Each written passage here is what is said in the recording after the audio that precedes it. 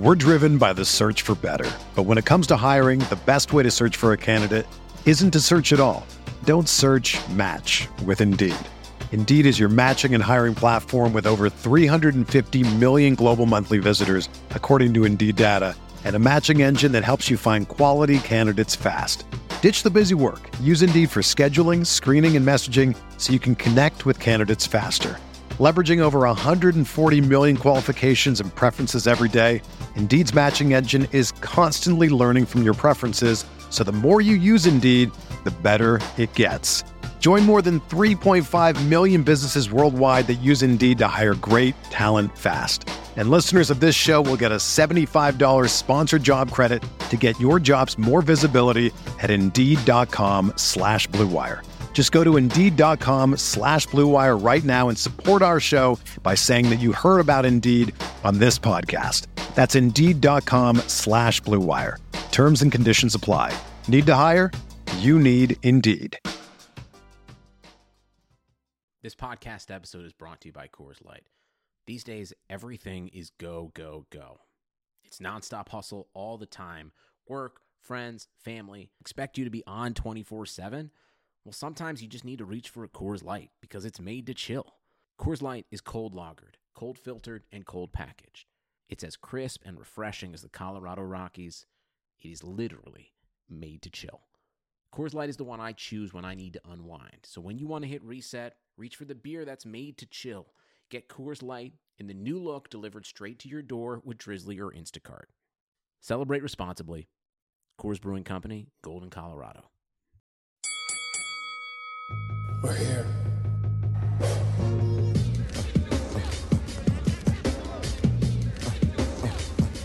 I wish I could give you this feeling. I wish I could give you this feeling. All right, everybody, welcome to The Corner. You know what it is by now. It's me, Andreas Hale, and my dude, Kel Dansby. Yes, and we're two journalists. You know what we do. We cover hip-hop, but we also cover combat sports, boxing, MMA, pro wrestling. So another week, we had a short show last week. So this week, we're bringing it back, making you guys happy, covering a number of things, Hell in the Cell recap, WWE Raw, Ronda Rousey covering Ring Magazine, Terrence Crawford completely annihilating Derry Jean. It looks like he might get the Pacquiao fight. But, dude, I think first, what's up with your boy Yusef Mack? Not my boy. Oh, that's your boy. Listen, this is a black eye for Philly again. Philly's taking so many L's this year. The Sixers are about to be in last place. Philly just can't win. Meek Mill is somewhere right now, just crying still. So, Philly, I feel for these guys, man. But yet again, another Philly dude taking an L. Yusef Mack doing gay porn? Apparently, but he says he didn't know he did it. He says that, he woke up on a train with $4,500 and all of a sudden it's a gay porn with him and two dudes getting it in. How does that? Can you do gay porn by mistake? I don't think that's something you could do by accident. No, I think I could be dead, and if I feel anything coming through my rear end, I'm coming back to life. It's not going down like that. It's automatic resurrection. There's so many things just messed up with this. First, he was just fighting at the MGM like 3 years ago. Right. He's only 35. I don't know how it could go that wrong that fast. So he doesn't deny he wanted to do porn. His whole mission was going to the Bronx. We're going to sidestep that. This is not what the Bronx is about, by the way. But he took a trip. He was planning on doing porn. Said he walked into a place with none but naked girls walking around, had a drink and a pill. Next thing you know, he did gay porn. So it's just you're on your last leg, for real. You were just fighting at the MGM. You got paid. And then now you got to do porn for money to pay your light bill. Something's wrong here. Dude, I'm flabbergasted. Yeah. So, boxers don't make a ton of money. So I understand the need for making money. More than UFC fighters. Well, the scale is so, either you make a lot of money or you don't make any money at all as a fighter, as a boxer. MMA is you're in the middle, but yeah, UFC people don't make a lot of money. So I guess, they can do porn as well, just not gay porn. I don't know. But with Yusef, what I just don't understand is all right, so you show up at this spot, right? And there's naked women from your memory, because I don't know who else corroborates the story, just you, because apparently those naked women were a bunch of dudes. And then you was like, all right, let me get a shot of vodka, and whatever that pill you have in your hand, let me get that too. Word. So, wait. That seems sketchy right there. Yeah, right. Because there's a bunch of naked women in the spot. You don't need a drink. You don't need a pill. Clothes come off. You know why I'm here. And then you get down to business. Like, you know what the deal is. If You I'm only need a shot when you're dealing with super ugly women. right, Or so, something you don't want to do. and plus, all right, so he's engaged, so he's already been in the process more than likely of betting his. I don't know if that's going to be soon to be ex now. I mean, I don't know how she comes back from this. Nah, she gotta stay with him. Stay strong for the family. Yeah, no, I don't. Ride or die? No? Nah, rough ride. But you come into this space and you're like, all right, $4,500 to get it in with these chicks. You black out, you wake up, you're on a train with $4,500 cash money. I hate when people say cash money, but I'm gonna say cash money. And then it's like, all right, and then like a few weeks later, it's like, oh, this video pops up, and it's you getting reamed by some dudes. 2 dudes at that. Not just 1, 2. I don't know, man. You Either listen. you knew or you did. If I could give the guy a pass for 1 dude, maybe he didn't know it was 1 dude. You blacked out 2 dudes. You ain't get a pass for 2 dudes, my man. And then it's on film. It's on a legit porn site. People got to pay to see this porn. That's how legit it is. Yo, it's It's not even like XTube or YouPorn or Xvideos, nothing like that. It's a legit ass site. It's $29.95 a month. Yo, it's called the Dog Pound. Oh, man. Oh, and then he says, quote, I've got to stay strong for my kids. All my he got 10 kids. Yo, he has a 21-year-old kid. He's 35. Yo, this dude's a mess. Listen, I had kids young. I can't talk. I had a kid at 17. So I had my ex-wife pregnant at 16. But he had a kid at 14. Right. Got someone pregnant at 13. Like, there's just a whole world of problems there. Yo, this kid is an adult. Yo, he's 21. He's past the age of being ridiculed in high school, and he's at the age where it's like college. Yeah, but your dad just got it up the butt. And it's like, I'd be like, yo, I don't got a dad. Yeah. I mean, it's just, like, nah. My dad walked out on me when I was 5. I'm good. Like, I don't want to go too deep into the homosexual thing because, like, Love and Hip Hop has that covered apparently. But which actually that was a good episode. You say what you want. That shit was a good episode. Look, I don't want to go. Like I said, I don't want to go too deep in it because that's a whole episode in itself. Like, Mona Scott Young is exploiting like everybody on that show. Everything possible. Everything possible. It is disgusting. It is absolutely disgusting how she's doing it. She may be a genius, but yes, it is. She's a It is also genius, sad. but she's wrecking people's lives here. Like that whole show's wrecking people's lives. But it's the fact that for him to say I didn't know what I was doing. And then it comes out, and you're like, oh, and it's not like he even denied it. It's like, that's not me. He's like, that's me. I just don't remember that. Well, you can't deny it. He got 1 million tattoos. His face is right in the camera. Like, you can't deny that stuff. Like, there's a certain point when you get tattoos as a man where you're saying, if I commit a crime, if I am in any type of leaked porno, anything like that, I can't deny it anymore. That's a risk you take as a man with tattoos. He took that risk. You can't deny it. So it was like plan B. So it's okay if he had to do gay porn. Listen, it's a genre. It paid him $4,500 for 2 hours. You can't make that anywhere else. Yo. My man, if that's what you got to do, that's what you got to do. But earn it. Like, just go out there, own it, say, yo, I did gay porn. And if they give me another $4,500, I'm doing it again. Well, that's what I'm saying. Like, the fact that he's denying is what made this a story. Because I wouldn't have known, because I'm not looking for it. So it's like, I don't frequent the Dog Pound site. Like, Yeah. I've never been on there. So it's not my lane. who pays for porn anyway these days? Good point. That's the real issue behind all of this. Who is paying $30 a month for porn? I barely want to pay $10 a month for my Netflix. That's what I'm saying. Like, you could stream this anywhere. Anyway, He just shouldn't have denied it. And then now, if he would have just owned it, he could have raised his asking price. He could have got $10,000 a video. He got a name now. Now he has to do gay porn. That's his only outlet. Yeah, he's kind of Now stuck. he's a professional boxer. He has all this fame. Turn your 15 seconds of fame into becoming a gay porn star. Hit the circuit. Make $15K a gay porn, a shoot, and go feed your family. You got 10 kids. You're going to have to do a lot of gay porn. Yeah, he really does, because boxing didn't really pan out. So, this is your second career, buddy. Not good for him. What else we got in the world? It's a crazy day, crazy turn of events. So I wake up to news that fellow Loudspeakers Network podcaster, Tax, on tax season has a guest. It is Joe Budden. Joe Budden's been everywhere. He dropped an album. Normal, right?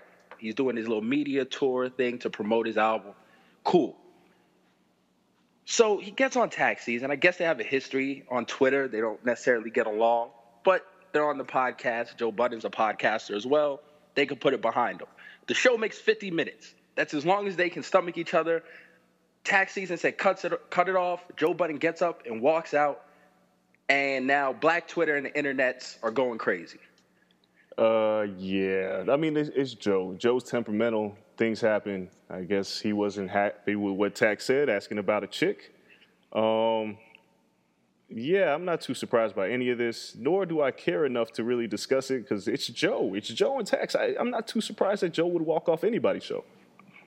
Yeah, I kind of feel like that's what Joe was doing. It's crazy because Tax wanted to end the show. I feel like the longer you drag out the drama, the better it is for the podcast, but it is what it is. He couldn't take Joe's psycho babble anymore, and it got to him. I just don't know the inner workings of Black Twitter. I feel like this was coming all along, though. Like, when you invite someone on your podcast that you don't get along with, you know what's going to happen. Obviously. I mean, if Charlamagne invites, and Charlamagne and Drake are on the Breakfast Club, more than likely some sparks are going to fly. But, especially with somebody like Joe Budden, who, like I said, is temperamental, is a little bit emotional, and he's pretty raw about his feelings, and Tax, who just clearly doesn't give a fuck about anything. This is the perfect mixture for either a great show or something that's just going to self-destruct. Well, it went viral. It went viral before the show even came out. People were talking about it last night because there was a video of Joe Budden walking out. Now people have the show. Everyone's tuning in to listen to the show. But what we do on our show is obviously bring it to combat sports perspective. In the octagon, in the cage right now, who do you have, Tax or Joe Budden? Ooh, that's a tough one. Joe got the height, he got the reach a little bit. Tax a little stockier though. It's like Mendez versus McGregor, kind of. Yeah, but didn't Joe get slapped up by the wall? He did. He doesn't know how to use the range. You can close in on his guard real easy. It looked like that slap came from close range. Yeah, so it's like when you get he got slapped twice, right? He got slapped by consequence. His reflexes just aren't there. It's that happens over the years. His reflexes aren't the best. He's out of his prime years. He is. He talks a lot though. He's always talked a lot about fighting a lot. He used to get in fights in Jersey City, all that. It takes a toll on you. Maybe he's an old 30-something. So he don't got the reflex anymore. Tax, I don't know. Tax looks like he could really just take him down at will. A little ground and pound, dirty elbows. Tax doesn't fight fair. Tax has to be like DC. A lot of dirty boxing. That's a very strong possibility. So we're saying, that Joe is kind of like Lucas Matisse, kind of battle-worn, Robert Guerrero, and Tax is who? Tax is just starting right now. I don't know Tax's history. Didn't Tax go away for some time? I got to ask Tax. We got to get Tax on the show. Tax, it seems like he got that ruggedness. Like, he got that Hopkins in him. Like, he's just hitting his second wind. Yeah, perhaps. So he's a late bloomer, and you'd be like, Tax is kind of washed, but you got that Hopkins, and you're just knocking people out. And he's only getting better with age, probably. I feel like he's in that stride where Joe is on the opposite decline. Joe is like Zab Judah. Damn. Joe had a lot of promise early. He's still hanging around. You want to pick him in every fight, but you just don't know. Okay, well, I guess that leads us to this week's pound-for-pound list. Rappers who you wouldn't want to fight the octagon. So, Kel, you came up with this silly list. I'm going to let you take it away. Listen, it's a good list. It's harder than rappers I would want to fight in the octagon because every spot would be filled by Lil B. because Lil B doesn't look like he's fighting anybody. So that'd be my pick of person I could beat in the octagon.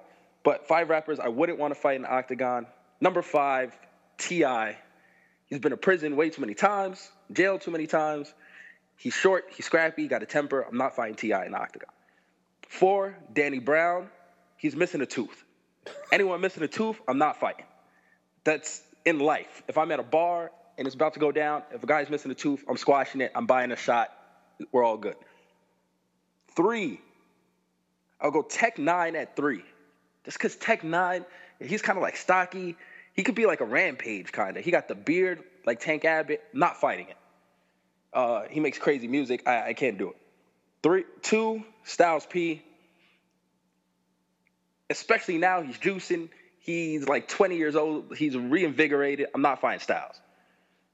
And all his lyrics, that's all. Just throw on a Styles P song, and now you know I'll never fight him ever, especially in the octagon. 1, DMX. Self-explanatory. Because he's crazy? Yeah, never fight a crackhead in life. Ever. They got freak strength. They'll do anything to win. DMX would be probably the best rapper turned fighter. Like a young DMX, too. Like a Rough Riders DMX. Would have been one hell of a UFC fight. That's my top 5.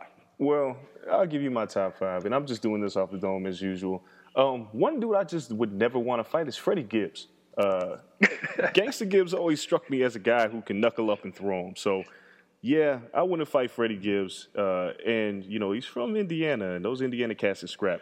DMX, obviously, like, yes, it has to be prime DMX. I don't know. Cocaine, cracked out DMX might be a scary guy to fight, too. You know, I don't think that guy wants to lose at anything right now. So, you know, LL Cool J, just because he's LL Cool J, don't want to fight him. He said, Mama said knock you out. He's clearly juicing. There's no way that this man remains this young for this long. He's on the Belfort. Yeah, him and Vitor Belfort are on the TRT, staying far, far away from that cat. You know, MOP. I don't want to fight Little Fame or Billy Danze. I stay away from both of them. Okay, but they're always around each other, so it's not like you got to fight both of them at the same time. Individually, I'd like the chances there. See, I don't ever foresee that match happening without the other being around. So I don't. It's like the Diaz brothers. If you're gonna fight one in public, you're gonna end up fighting 2 in the cage. One of them might jump the cage. You know, Fame might stomp you out. You never know. And one is pretty much anybody from the Wu-Tang Clan. If they're still gully as hell, I don't want to have nothing to do with Jizza. And especially the Wu-Tang members that don't do anything, like those offshoot guys. I've always felt like they're like the Nation of Domination, and they just run in and beat people up for no reason, and that's really it. I don't want to fight anybody from that crew. They're like the new age scrap pack, old age scrap pack. And they're all from Staten Island. Staten Island dudes get it in, so I ain't fighting any of those guys. How many people have you fought from Staten Island? I've met like 3 people in my life from Staten Island. And I go to New York all the time. Grew up in New York. I met like 3 people in my life from Staten Island. Really? I mean, I was a kid, but, like my uncle do mad people from New York. And, anybody, New York cats, for the most part, you want to say can fight. I've met a lot of New York cats that just talk. It's the accent that scares a lot of people off. And, like honorable mention, the way the game is, beefed up, he looks like he's ready to fight somebody. See, that was close. I debated with the game, but to me, it's all show. So I was just like, I don't know how good he can fight. Royce almost made the list, friend of the podcast, Royce, because he watches way too much fighting, and he's way too calm for me. Like, when you're calm, that's the scariness. Yeah. Because he knows a lot about fighting, so I feel like he got hands that are out of this world, and he doesn't say much. When people don't talk trash and they just real calm about it, that's the scariness. That's true. All right, so let's talk about what we really talk about on this show. And kicking it off this week is the Hell in a Cell recap. We just had Hell in a Cell. Kel, off the rip, what were your thoughts on the show? Good show, better pay-per-view than I thought it was going to be. It's weird, the booking for it, like the order of the matches, because it started off really high and then kind of collapsed towards the bottom. But it got me to watch all the way through because I was like, maybe the next match will be better. Maybe the next match will be better. It wasn't, and the beginning was the high point of the pay-per-view, but still good. especially for an offshoot pay-per-view. It's not supposed to be that big. Survivor Series is coming up.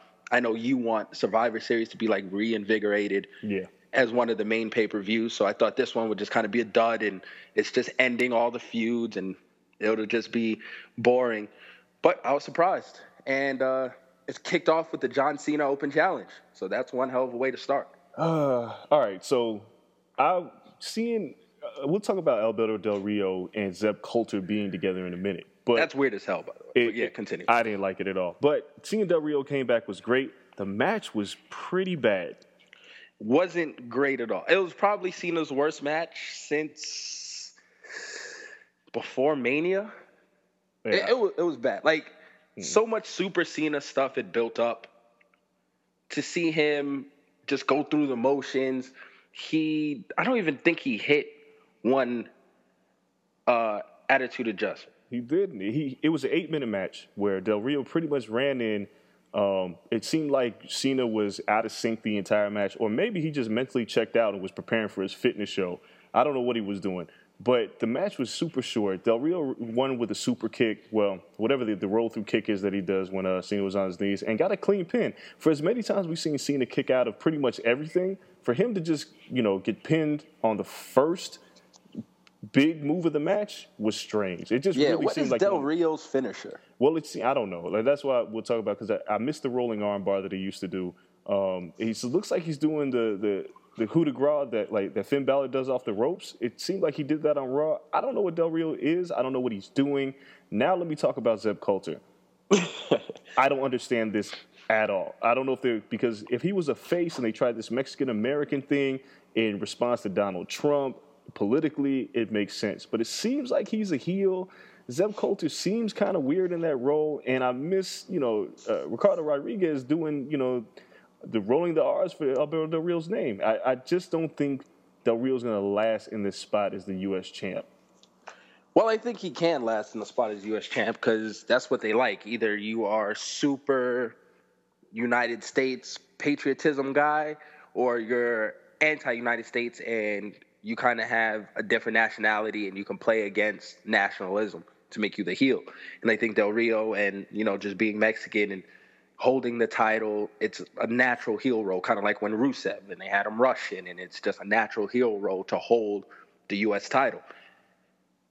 Now, that being said, it would be great for him to be just anti-American and anti, kind of Donald Trump and all that stuff, and just say, immigration built this country, blah, blah, blah.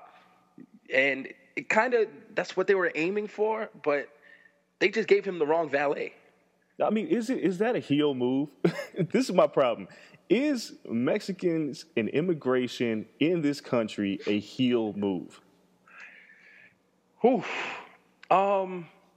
Anti-Republican is kind of a heel move. Because you just got to be real anti-Republican, anti-Donald Trump.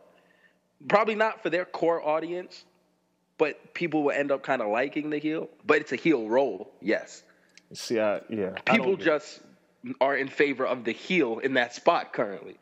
Yeah. But the New Days are heels, and they're wildly over. But see, that's just the nature of the beast right now. When you're dealing with political issues such as immigration, it's a very touchy subject. And if you turn heel, it's like, well, basically what you're saying is, fuck immigration, and we're in support of building a wall around Mexico.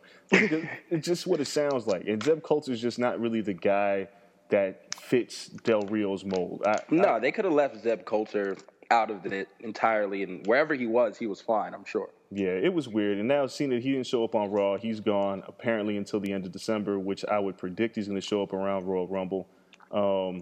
Yeah, whatever. Moving on, the Hell in the Cell match with Roman Reigns and Bray Wyatt.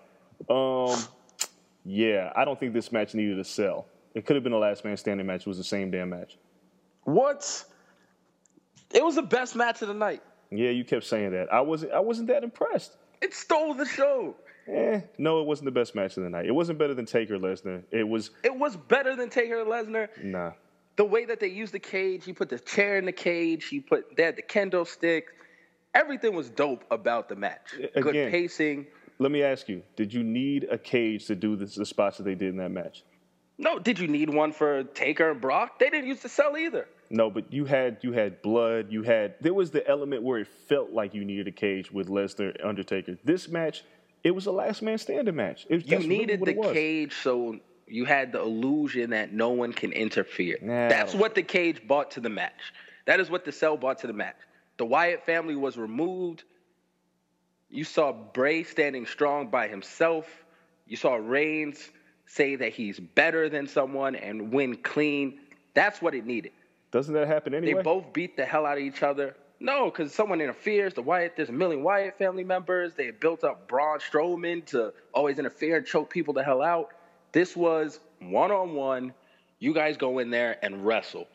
And they did one hell of a job at doing that. Nah, I wasn't terribly impressed. I thought their match that was on Raw a couple of weeks ago when Reigns speared Bray Wyatt through the announcer's table was just as good as this match. I don't think this match was that great. They had a few spots that were predictable, a table spot. The Candlestick spot was cool, but I really didn't understand what they were going for there. I thought somebody was going to get impaled. I wasn't impressed. This match didn't do enough for me in the sense that it's Bray Wyatt doing the job again and Roman Reigns coming out strong again in a pretty decent, passable match to end a feud. I wasn't enamored by this match. Wow. Easily the best match of the night. Absolutely not. Everything after that went downhill. Nah. Oh, well, so then we had the New Day and the Dudley Boys. It was cool. It was what it was. Yeah, whatever on that. I missed the trombone. Yeah, me too.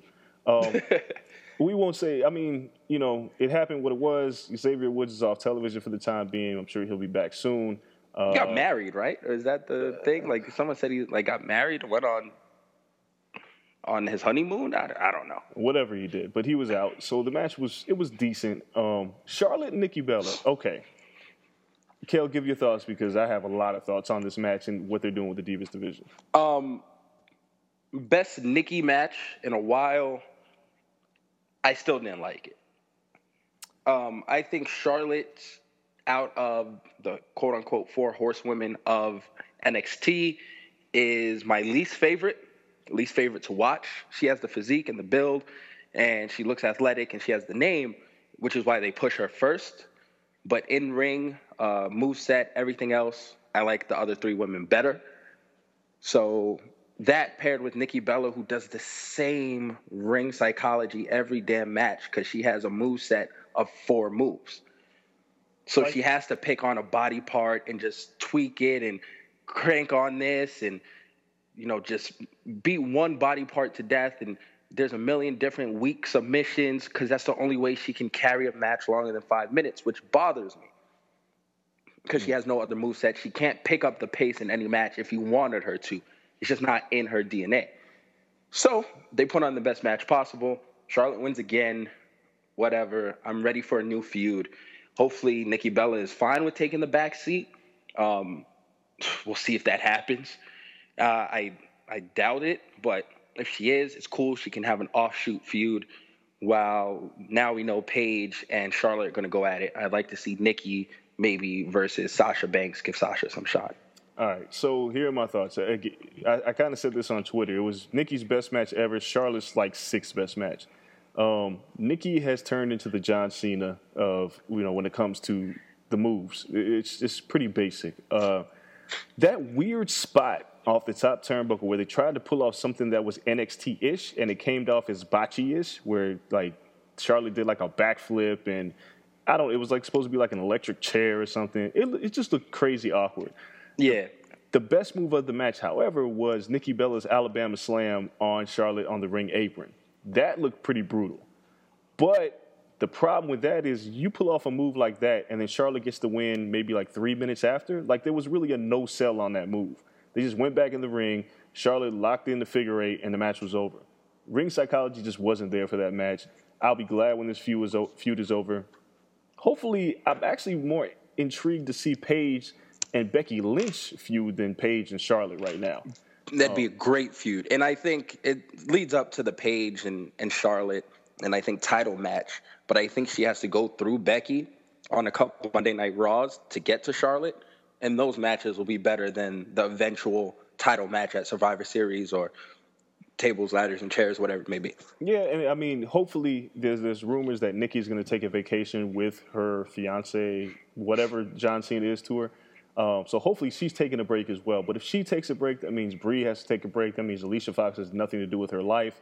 And Which is good. She is horrible right now. yeah, I'm cool on seeing them all vanish at times. But the match itself, it was kind of botchy and sloppy. It was decent, but not great. Charlotte tried to hit her like neck breaker that she hit all the time in NXT, and then Nikki just, her sell of it was horrible.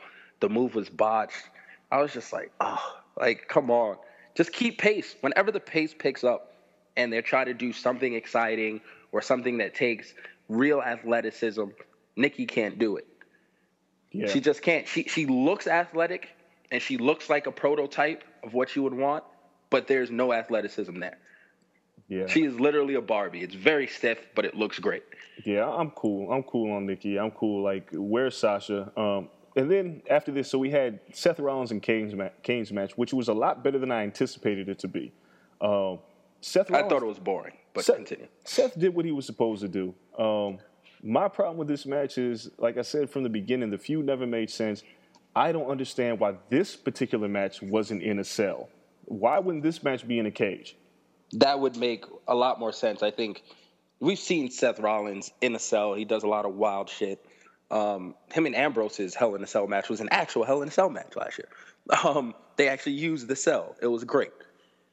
Yeah. I think Kane would have done the same. He would have thrown Rollins through the cell at one point. It probably would have wrecked the cell. They would have did something stupid, and that's why they couldn't have done it, because they needed the cell for 2 matches, and it wasn't headlining. So, that being said, it would have been a way better match probably than both of the other ones, because they would have used the cell. And it's kind of Kane's match. If it's anything, it's Taker's match and Kane's match. Yeah, see, that's where I had a problem with it. Like, I had no problem with Rollins going over clean. I'm glad that finally happened. Just the match itself, without the cell, to be a title match, just kind of felt like, why are we even doing this? This is just kind of here. And again, Seth is the best performer that they have on the main roster right now. Him and Kevin Owens, I think, are the best performers. Or Cesaro, but he's buried. Well, yeah, Cesaro's infinitely buried. But to see Rollins have a good match that could have been much better if it was in the cell was a little disappointing. But, it was what it was. Then we got, speaking of Kevin Owens, the Kevin Owens Ryback match, that was like the most boring Kevin Owens match possible that was completely not his fault. Yeah, I mean, Kevin Owens can only make so many people look good. Ryback is not one of them. No. And it's nice to see them push past that feud, it looks like. Ryback had his push. They tried. He got over as a face, which is cool. People still chant the Feed Me More. He sold some merch. They got a little heat on him. Let's see what he does, against someone else. But wrestling-wise, he can't cut it. Nah, he can't cut it, and that's why he wasn't, and we'll talk about Raw here in a second, that's why he wasn't one of the 8 men in that tournament. It's why he wasn't in that Final 4, because it seems like now, or at least at that Raw, it was about wrestling. Yeah. And they wanted wrestlers, and he's not part of that.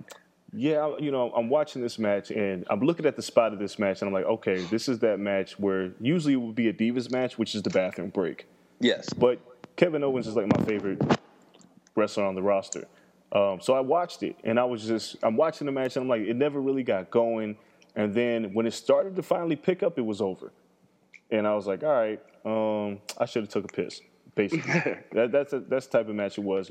The pop-up powerbomb wasn't even sold great. Mark Henry sold the pop-up powerbomb better than Ryback. It's Ryback is as a middling face, he's just not that intriguing. I don't even know if kids are sold on the muscle-bound idiot.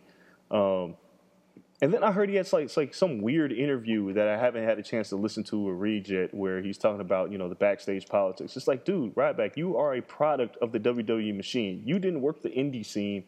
You were Skip Sheffield. You were on Tough Enough. You were in NXT, and you got over because Vince needed a big muscle-bound guy. And now your time is up. It really is, because now Vince is about to get a crop of big muscle-bound guys who can actually wrestle. Yeah, so and that's what's scary. Now Ryback is just looking at Apollo Crews like, damn. Yeah, I'm about to be out here. Yeah, so now we move to the main event, which I thought I liked Lesnar and Undertaker. There was a few spots in this match where I felt like Undertaker looked really old, but for the most part, he didn't die. He didn't die. And then on top of that, both of these guys clearly got to blade and draw some color in the match. All right. Was there blading or was there not blading? There was absolutely blading. There's a video online now where you can actually see Undertaker throw the blade under the mat. There was absolutely blading in this match. And I'm sure Vince McMahon didn't give him the thumbs up. And I'm sure he was kind of pissed because there was a press release that came out that said that this is a PG product. Correct. But it's Brock Lesnar and Undertaker. They can do whatever the hell they want. And that's kind of what they did. I enjoyed it. I thought it was brutal. I'm glad that Lesnar went over semi-clean. The low blow was payback for SummerSlam. And it went how it should have went, in my opinion. I thought it was a proper Hell in a Cell match because you needed that intrigue. The only thing weird about this entire feud is it's about a decade ago that these two had a Hell in a Cell at, I believe it was Unforgiven. And 2002. And that's never mentioned. They act like these matches bring it up at all. They never mentioned their feud from earlier. Chapter 1 starts at WrestleMania. No, Chapter 1 started 10 years ago. But whatever. I thought it was a good send-off for this feud. I'm glad it's over. Give your thoughts on the match, and then we'll talk about the Wyatt family carrying Undertaker away, which you can't see, but I'm rolling my eyes right now. No, I thought the match was better than I anticipated. Once again, it wasn't the best match of the night, but I like that to me, they didn't show the 2002 and everything because now it is a PG product. And they didn't want to bring up like the bloodiness and all that stuff and everything that went down in 2002 and revisit that. It's two different characters, really. And it was just a whole different world. That was Brock's first year in the WWE. So it's crazy. And they didn't want to bring that up. But it seems like those two were like, no, we want to bring it back to there. Like, you guys don't want to show it, but we want to bring that same style of product here now. So there was blood. There was the blading. There was Brock ripping the mat apart like a monster, which I've never seen. Yeah. They didn't even use. I thought he was going to put him through the mat, which would have been dope, just through the whole ring. But even just the visual of him ripping apart the ring, exposing the like everyone. It's weird because when you watch wrestling, it's like, okay, the ring is just a ring. You can see like behind the scenes stuff, and when it gets put together, and it's just plywood and all this stuff, but it looks different. There's kind of just a different aspect in your head. You don't think about them putting it together and what's underneath there. So he exposes everything. It's just like, yo, this shit's crazy. It's like anarchy. It's just a real throwback match. Like, if anything, the cell was unnecessary. In their perfect eyes, that'd be an ECW match in 2000. Well, yeah, I mean, it was because they wanted blood. They wanted just to expose the ring. They wanted plywood to put people through the wood. If they could have had barbed wire and a stick on fire, they would have had that shit too. Yeah, there was a couple of things that I thought were great about the match. There was the fact that Brock Lesnar didn't take Undertaker to Suplex City as soon as he got in the ring. He had to work to get his German suplexes in, which was a good thing because it's kind of bad when Brock Lesnar just runs in and just starts suplexing everybody. Taker deserves a little bit better than that. He only does this for Taker, by the way. Right. Well, I mean, of course. I mean, there's respect here. These two have respect for each other. Everything worked the way I wanted to see it work. Like I said, there was a spot where Undertaker did the tombstone. It was supposed to be on the exposed part of the ring, and it wasn't. It was kind of weird that he missed. But, and then I think there was another spot where Brock Lesnar was holding the stairs, and he kind of waited for Undertaker to kick it in his face, and I was like, all right, whatever. But it did what it was supposed to do. Now, that feud is over, and then the Wyatt family comes out. And during, Undertaker's supposed curtain call, and the Wyatt family comes out, and Luke Harper, Eric, it's like the whole family's in the mix, which was weird because Luke Harper wasn't on last week, and Eric Rowan just kind of popped up and nobody said anything. Yeah, I don't like the way they brought Eric Rowan back just without build up, but whatever. Yeah, so they came in, Braun Strowman, they jumped the Undertaker and then carried him to the back. So the first thing I thought was immediately, oh great, Bray's going to build up another feud just to lose again at Survivor Series. He is going to lose, yes. There's no way that this feud is going into Survivor Series. Clearly, the Brothers of Destruction will be back together with Undertaker and Kane. We got tidbits of that at Raw. I don't know who else is going to team up with those two, but we know for a fact that there's no way that Undertaker and Kane are going to lose to the Wyatt family. No way at all. I mean, Undertaker's 25th anniversary, they mentioned it 5 times during Hell in a Cell at Survivor Series. He's going to win. He's going to pin Bray at the end, and that's how it's going to be. But they are bringing back the traditional Survivor Series mold of 4v4. Which is great. And one more thing. As soon as I saw the promo about Undertaker at Survivor Series, I knew Brock Lesnar was winning this match. I knew it. Because Brock Lesnar's going to be gone for a while, so he needed to win. If Taker's going to continue to wrestle, losing's not going to hurt him. So as soon as I saw that promo, I was like, oh, Lesnar's going over tonight. Yeah. Because Taker's going to be at Survivor Series. So overall, it was a good pay-per-view. Wasn't a great pay-per-view. It summarized a bunch of feuds that have been lingering for the past 2 to 3 months. And we wanted them gone. Yes, thank you. It was weird to have the six-man tag at the beginning where Cesaro looked like $1 million, but he was on the pre-show. But it is what it is. So then we roll into Raw, which was probably, in terms of wrestling, one of the best Raws we've seen in a long time, just in terms of wrestling. Because they just let him wrestle. Yeah. Cut out a lot of the stupid promo spots. There wasn't any mention. There was like a, 3-minute mention of Kane losing his job, and then it was done. You know, I didn't even know that they mentioned it, and I didn't care. Rollins came out first, and I think he talked about it for a second, and then, boom, it was gone. And then it was a match. Let's start this 8-man tournament thing. And then it was just wrestling after that. Yeah. There wasn't no stupid promos. I mean, Bray had a promo, which I liked a lot. But I like all of Bray's promos. But him in the ring with just the chair, he can talk. That's what he can do. I mean, you just put him in the ring, not too many people can do what Bray does. That was all off the dome, great scripted stuff, talking about The Undertaker again, just like he carried the last feud without Undertaker even having to be there. And he built up the intrigue, and then Kane comes out, and we'll talk about that, take Kane away. But the entire match besides that, the entire Raw was wrestling. You're like, shit, I just got 3 hours of wrestling. And I'm happy as hell. Like that, if you want 3 hours, give me 3 hours of that. Yeah. Well, don't give me an hour and a half of promos and an hour and a half of wrestling. Okay, so Raw, first of all, never needs to be 3 hours. The sooner they figure out how to cut the show to 2 hours, the better for everybody. But in terms of action, yes, it was great. So let's start here. Clearly, we're going into a Seth Rollins-Roman Reigns feud. Clearly. And it was evident from the beginning when they announced that this little tournament and a fatal four-way match at the end, everybody knew that Roman Reigns was going to win. And I have one problem with the tournament, but continue. Oh, no, go ahead. Give me your take on that, because then I'll probably feed off of that. The tournament itself, loved the structure, loved everything about it. Alberto Del Rio has a title. So does Kevin Owens, but it is what it is. He did not need to be in that Final Four at the end. Why wasn't Dean Ambrose in this tournament? Well, because he's the ghost of Dean Ambrose. Like, the ghost of Dean Ambrose, who was there just to support Roman Reigns through thick and thin. That's clearly who Dean Ambrose has become. That is horrible, because you can set up a crazy triple threat already, or just plant the seeds for a triple threat.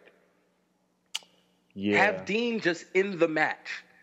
Have Roman mistakenly spear Dean. Something. Well, the reason why it's not happening is too soon. I don't think the WWE. I don't think they have any idea what they're doing. They probably have an idea. But they pulled the trigger. They pulled the trigger on Reigns versus Rollins, so you can't carry it to WrestleMania anymore.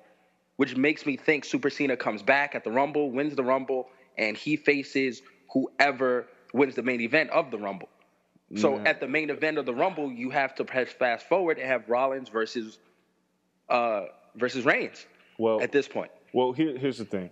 All right, so we're going to be engaged in a program that's going to see Seth Rollins and Roman Reigns probably wrestle at Royal Rumble, whatever. What's the December TLC, and then Survivor Series. So they probably wrestle 3 matches. Correct. I don't know if that means that. I think this is either Rollins keeps the belt until Mania, or he drops the belt to Roman Reigns in one of these 3 matches. He drops it to Reigns at Rumble. Yeah. Well, because it started at Rumble for Reigns last year. So it comes full circle. No one holds the belt for a year. Comes full circle. He drops it to Reigns at Rumble. Cena wins. Reigns versus Cena at Mania. Cena's going for the record. Yeah, no. And that's it. I mean, people will hate it, but that's it. I don't want to see that. And you got to turn Reigns heel. Dude, somewhere in between that. I don't want to see any of that happen. First of all, Reigns isn't ready to be a champion. He's not there yet. When is he going to be there? No one's ready to be a champion. That's what everyone says. Triple H, HBK. No one's ready to be a champion. No, HBK was ready. Everybody knew when HBK beat Bret Hart, he was ready. Triple H was Triple H. He had a great run. He was kind of ready. Roman Reigns, he's still kind of stale on the mic. I don't know if, people are completely buying into his face. As a heel, it's a little bit different. I would prefer, which won't happen, I would prefer to see Rollins carry the title to Mania and actually through Mania. That's what I would like to see happen for once. Then he's pushing CM Punk territory. Well, that's what I'd like to see. If the WWE wants to rinse themselves with the CM Punk title run, then you have Rollins carry this title. But he can't be weak for a year and a half. Well, that's one hell of a weak run. That's true, and that's why I don't know how the WWE does this. What I do see with Cena, though, which actually I'm hoping to see, is Cena versus Undertaker at Mania. That's what I want to see, because when have they ever wrestled? When do you ever remember these two getting into a match? That's true, but what's the build-up? Like, Undertaker at this point isn't a heel, is he? Like, how do you sell that? I mean, just legacy versus legacy? Like one of those type matches? Kind of. I've said it for a long time that if you ever wanted to turn Cena heel, you would have him break the streak. But now that we've ruined that, I don't know. But I kind of want to see Cena and Taker, and I want to see Taker go over on Cena in his last match. That's what I would like to see. Will it happen? Wishful thinking. But anyway, let's go back to this tournament. Well, before we even talk about the tournament, we had, Paige finally turning on Charlotte and Becky. Which was like a bunch of kids running around the ring. It like Becky rolling her eyes and Paige, and it's like Charlotte's like completely oblivious to what's going on. It's like, hey, Paige, don't screw me over. And it's like, nah, she's gonna screw you over, and it's gonna happen now. Clearly. Whatever. The Bellas went over. I didn't care. Still no Sasha Banks. That's what bothers me. They're doing Bae so dirty right now. I don't know when she comes back. I don't know squash that whole bad thing. Put her in the New Day. At least we'll see her every damn Monday Night Raw, even if she's just part of the New Day acting a fool. And then if she does wrestle, cool. Right. So then we have these 4 matches in the tournament. There was one thing that I thought was particularly awkward was when Tyler Breeze, who made his debut on SmackDown, which was weird, and then shows up in this VIP section with Summer Rae during the Dolph Ziggler match. I loved it. But Breeze does nothing. He just kind of watches the match. On the selfie stick. He's watching himself. He's not even watching the match. Yeah, so that's genius. We're going towards this Dolph Ziggler-Tyler Breeze feud, which I didn't think they pulled the trigger on so early because these guys are very similar in look. I thought they would kind of wait for a while for this to happen, but I guess they need something for Dolph Ziggler to do. So yeah, and then Summer Rae, like if she can't have Ziggler, go for someone who looks exactly like Ziggler. It's the classic thing. I mean, it's like on Friends, there was Ross, there was Russ. There's always someone else who looks exactly like each other. Hold up, you watch Friends? I am an avid Friends watcher. Like, I've seen every episode at least 20 times. I have Friends seen it, and I am undefeated. Wow. Little tidbit about me. And Friends is a top 5, maybe top 3 sitcom all time. Oh, wait, you lost your mind. No, absolutely not. Easily. Of up all there time? with Seinfeld. Yeah. All time. No. Easily. No, it wasn't better than The Office during this great run. Better than The Office. Because they have similar dynamics of there's multiple main characters. Like when you have 6 main characters to make the dynamics work, it's incredible. Wow. And The Office had a myriad of main characters. Friends did it better. Wow. I don't know what to say, Kel, but you're crazy. Like I don't even think like Friends is not better than Modern Family, but no. What? No. Oh, you're just disrespecting Friends. Yes, I am. And I'll take that. Let's go back to this. I can't with you. Last week was the games documentaries better than Kendrick Lamar. This Friends week is top 3 though. Like there's very little debate to that. Amongst it may not be your cup of tea. It is top 3 sitcoms all time. Numbers don't lie at that point. Dude, it's better than the Cosby Show? Better than the Cosby Show. Hell yeah, it's better than the Cosby Show. Kel, you're out. Man. I even like the Cosby Show like that. What? I did it. It's cool. Okay. I like Different World better than the Cosby Show. And I was about to say, you're going to say Friends was better than A Different World? A Different World was just so dope. I mean, yeah, I don't know. That's tough because, yeah, A Different World I don't even know if I put it in like the normal genre of sitcoms. Yeah. That's just a whole different joint. All right. That made me want to go to historically black college. Nice. And the college wasn't even real. No, I mean, me too, to be honest with you. Like, different world. Two things made me want to go to Morehouse was where I ended up. It was a different world and Boys in the Hood. That was, and Outkast. See? And Outkast. And Outkast. Like, I always wanted to go to Atlanta because of Outkast. Trey from Boys in the Hood said he was going to go to Morehouse, which is an all-men's college, and I thought that was kind of cool because I was a young black man. I wanted to know what it's like growing up amongst other young black men. And Outkast was amazing. And then a different world because I was like, wow, this can happen on the Black College campus. Anyway, I think we went way off the beaten path. Way off the path. Bring it back. Yes. So Cesaro loses. Prince Pretty. Oh, we were talking about Prince Pretty. Yeah, but I'm done talking about Prince Pretty because we'll see what happens with that feud. It's going to be a good feud. Tyler Breeze has to prove he can wrestle because Dolph Ziggler, we know, can wrestle. And right. Tyler Breeze had great matches in NXT. He just was down there for so damn long that he became the jobber. Yeah. So now he can prove once again his talent. So it's going to be good. True. So we get to this tournament, which I was much to the chagrin of me watching Cesaro have to lose to Kevin Owens. But we got to this tournament, which had a very there was a particular moment where I was like, you have your money right there. When Kevin Owens and Roman Reigns were the last two standing in the ring towards the end of that match, and the crowd popped.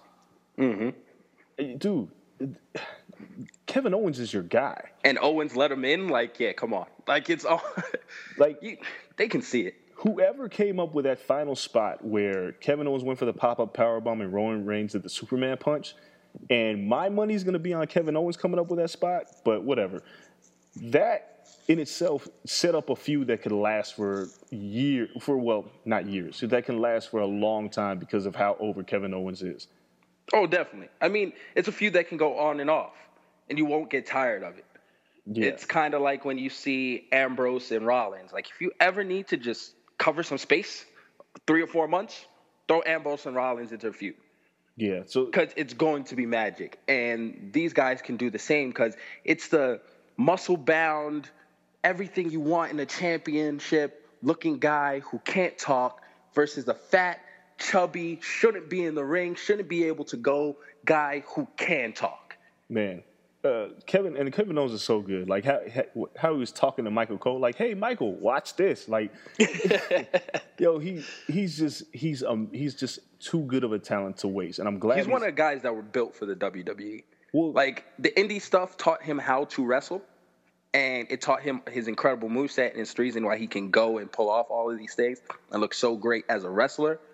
But mind-wise and mouth-wise, he was built for the WWE. Well, yeah, his performance act was built for him. He was the indie film guy who should have been nominated for an Oscar a long time ago because he's that good. Breaks my heart because we won't get to see other guys like the Young Bucks who are built for the WWE. They're not built for the WWE. They're absolutely not. I'm gonna have to. Their stage show, Super Kick Party, and all the joking and laughing. Them versus New Day, I would watch tomorrow from now to WrestleMania. Look. That feud could go on. I'm going to explain this to you. Now, first of all, because we're not going to see it. Young Bucks just signed a contract with ROH where they'll get to compete at PWG and they'll stay in New Japan as well.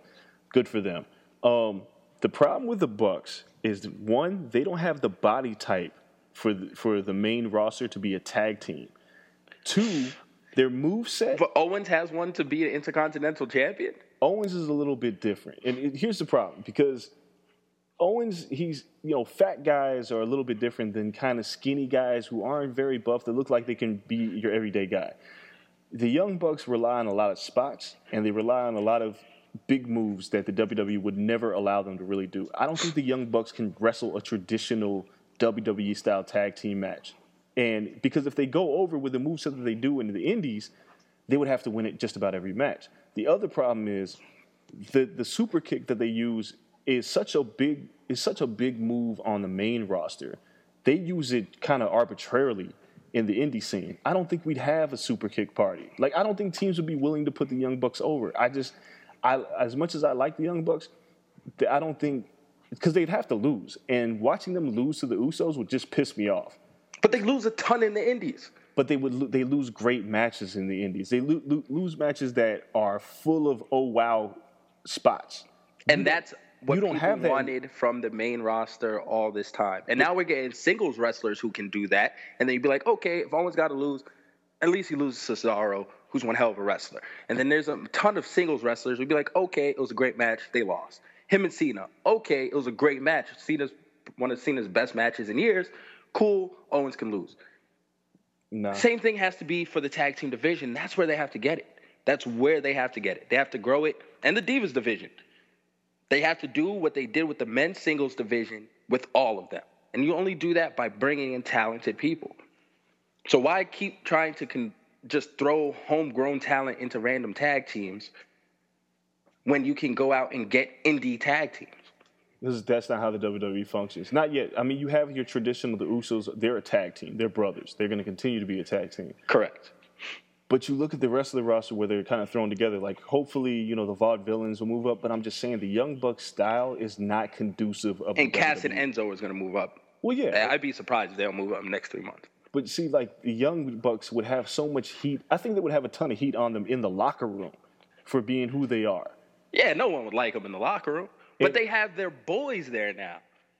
They have Finn. They have Owens. You can't – it'd be the Clique again because you would hate them, but the best wrestlers. In 2 years, Owens will have the IC title still again probably. He'll be on his second or third run as Intercontinental Champion. Finn will be the WWE Champion, and they could have been the tag team champions. Yeah, the way the WWE books their matches and the way everything is handled, I just don't see the Young Bucks ever having a legit run as a tag team in the WWE. I feel like they would be over when they came, but I just don't think that the moveset, the way they set up the way they book their matches, which is very fast paced. It's not a TV style match in the tradition of the WWE style. I just don't think slowing down the Young Bucks and kind of grounding them is what the WWE would be beneficial to their careers. And I think Triple H is changing that. That's where I think Triple H sees indies and says, I can change the main roster perception of what wrestling is. Slowly, but I'm going to plug them into NXT. I'm going to let them build. I'm going to let them do their indie stuff in NXT and see the pop from it. And Vince can't ignore that. Well, Vince still books that main roster. And he does. And then Triple H, I swear to God, Triple H stands next to him every Sunday before Raw and goes, I'm telling you it's going to work. And Vince going to be like, no, get out of here, kid. And he's going to be like, just try it. And he gets one idea every Raw, and the shit pops. But I'm saying, like, I agree with you. I agree that Triple H has the vision. I agree that if they did what they were supposed to do, I just think right now is not the right time for the Young Bucks. Not yet. Thank God they're not too old. They got a couple contracts in them. Yeah, I mean, I kind of enjoy seeing them on these indie scenes. Like, I kind of being that selfish underground hip-hop guy that doesn't want to see you sign to a major label because I don't want them to ruin what you already have been able to do. Like I said, Vince has always been big on body types, and the Young Bucks look like two teenagers who kind of drank a lot of liquor when they were 18. And, very true. But Vince got talked into Samoa Joe. And Samoa Joe, to be fair, looks better now than he has in at least a decade. Because he's been actually working out, it looks like, in a performance center. His man boobs have gone down at least threefold. Yeah, Samoa Joe's just another story. I kind of feel like he's being wasted. You don't read the dirt sheets, though, so continue. I know what's happening. And this is what I hate about NXT pre-recording the shows. Is somebody always spoils what happens. I know, Joe. If you don't read the dirt sheets, I'm sorry. Spoiler alert. Hit mute, hit pause. But you know the Joe Finn Balor feud is coming. Yes, it is. And I am ecstatic.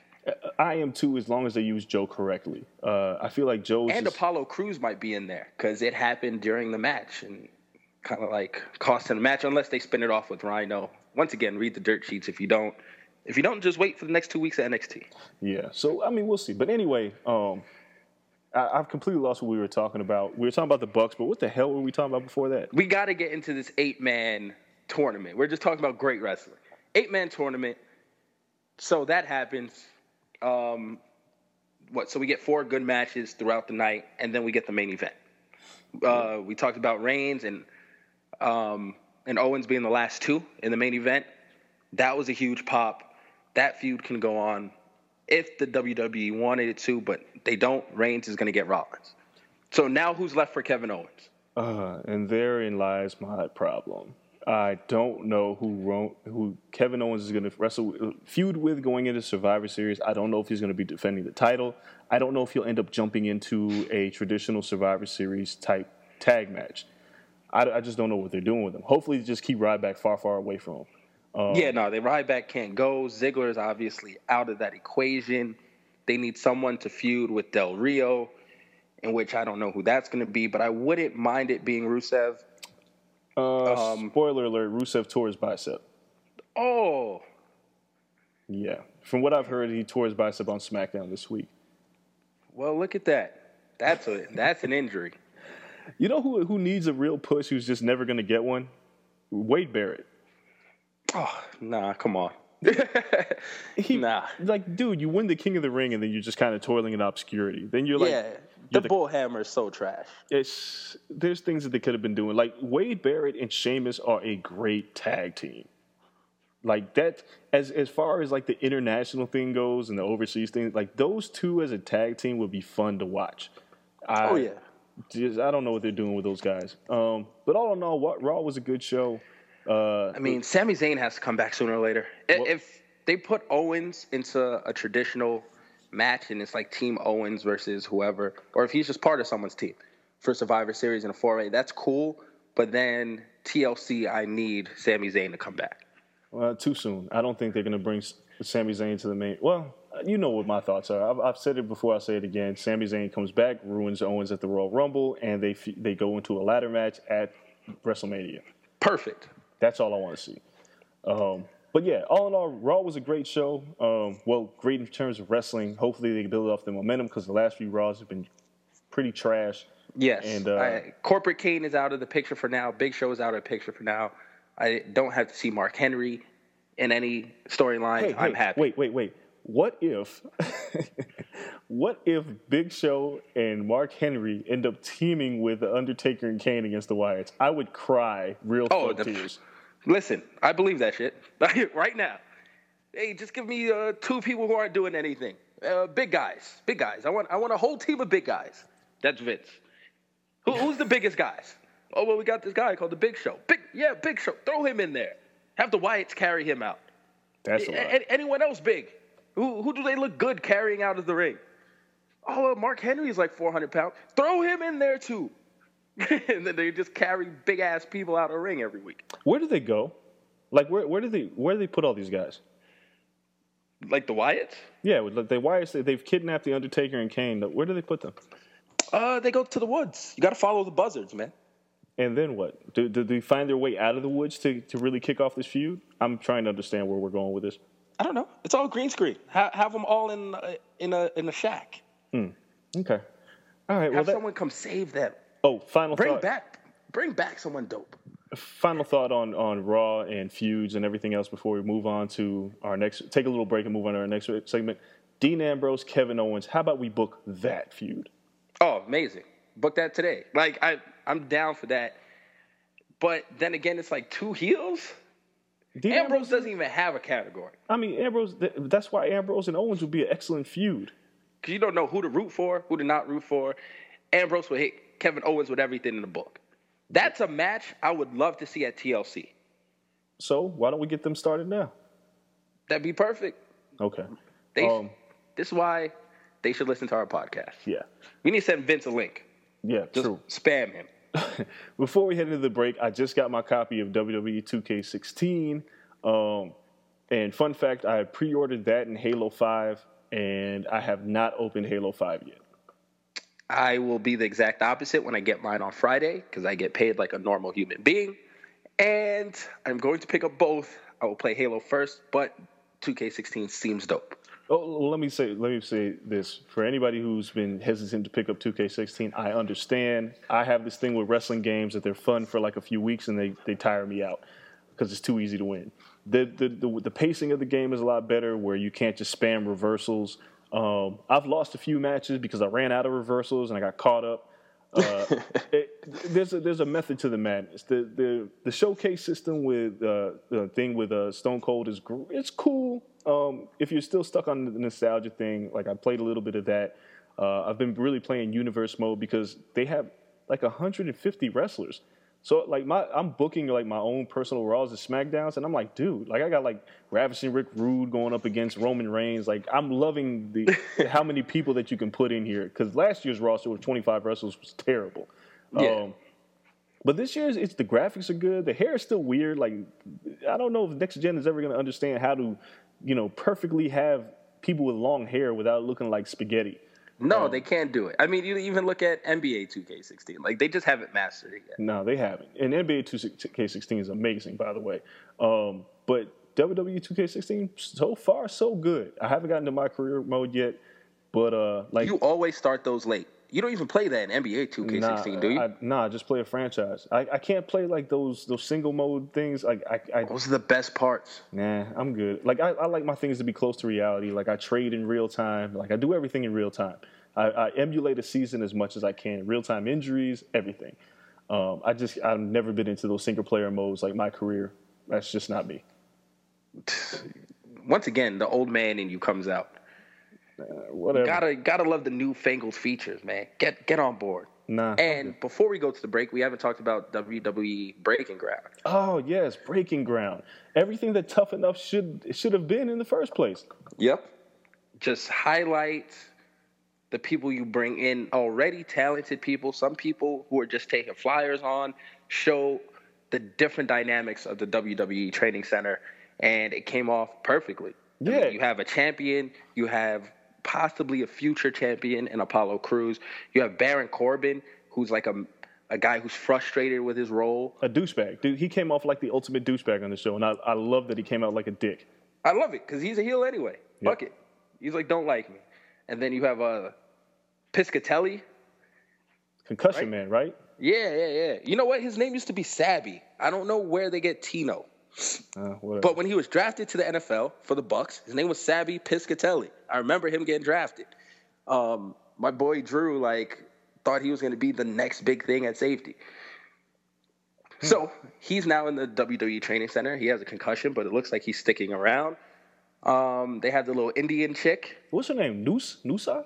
Noosie? I don't know. I can't remember. She's like 19. I don't know what they're going to do with her necessarily. She can't really wrestle. She's kind of cute, but middling cute. I don't know. Yeah, she'll either linger and quit, or she'll be here for the long haul like Eva Marie. Yeah, they need someone to quit. They have the microphone chick who is trying to be a wrestler. There's just a whole bunch of dynamics that are pretty cool on the show so far. I really like that we're getting into the Performance Center. We're talking about how guys take bumps. We're talking about, the little things of, I thought it was good when they showed everybody setting up the mat. Now, I don't know if this was on purpose due to editing, but like Baron Corbin's back there eating a sandwich, and Mojo Rawley walks back in there and is like, dude, bro, good sandwich. And he's like messing with him, and Baron's like looking all pissy. I don't know if that was Baron just kind of avoiding participating in, putting the ring together for the match, which was interesting because you don't see like Finn Balor or Samoa Joe or any of those guys setting up the ring. They're way past that. Yeah, they're like, no, we're not doing that. They're like, oh, we got to pay our dues. No, those guys don't. No, the dues have been paid. But was Apollo putting together the ring? I sincerely doubt it. But he's one of the guys. I look at Apollo Crews as one of the guys. I love that they're kind of telling his story. Being his dad finally enjoying what he does. Like, there's just a lot of stuff with Breaking Ground. I'm glad that they're doing this. I find it weird that they just announced that like the entire Tough Enough cast basically has just been signed to WWE and probably will be appearing at some point on Breaking Ground, which will disgust me, including ZZ. Ugh. But the whole Tough Enough cast get a tryout? Not the whole Tough. Like Patrick got signed. Like Sarah, I believe, got signed. The black dude is back. Yeah, the black dude is back. I like that kid. Yeah, he has some potential. I just don't want them to dilute the Breaking Ground of NXT with their Tough Enough stuff. Like, don't ruin it. Yeah, keep your Tough Enough stuff over there. No, there is like this 6'9" guy who came from the Vikings. I finally one of his matches came out online. He debuted a couple weeks ago on like a dark match on NXT. This kid looks like he is the truth. He came in with Apollo Crews in that class. Mm-hmm. I think I know what you're talking about. Yeah, he looks like the real deal. He's like he's the Siberian Superman. I don't know. So he's Siberian, 6'9", ripped. It's crazy. Well, hopefully he turns out to be something and not like Matt Morgan or I can't remember the other guy's name who was tag team with Undertaker at WrestleMania. They pulled him because he sucked. Oh, yeah, no. This kid looks like his truth. I checked out his Instagram. All his friends are Siberian and Russian MMA fighters. And, like, he does that on his spare time. Okay.